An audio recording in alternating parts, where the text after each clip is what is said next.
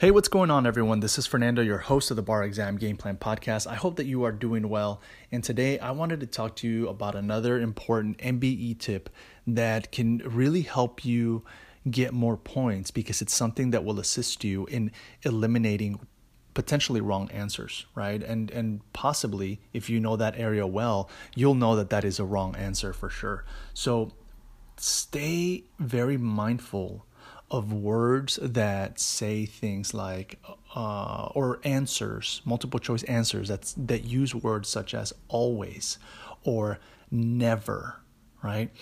The law is typically not so absolute. Typically the law is not so black and white, and typically this will be a red flag.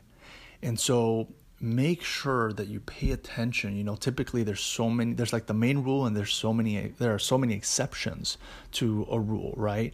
Like with hearsay, it's like you have the main rule, and then you have so many exceptions to hearsay. And that is actually something that's very common. And a lot of the law that you are studying requires some level of discussion. It requires some level of room for argument on behalf of both sides. So be mindful, because when those types of words are used, it is likely that that's something that you should flag. And if you're uncertain, it is possible that it could be an answer that you're okay with eliminating. If you're uncertain, give it a shot, try it out. This is something that I learned from an MBE test, a 4-time taker who passed all 4 times in 4 different jurisdictions. She was just incredible at MBEs.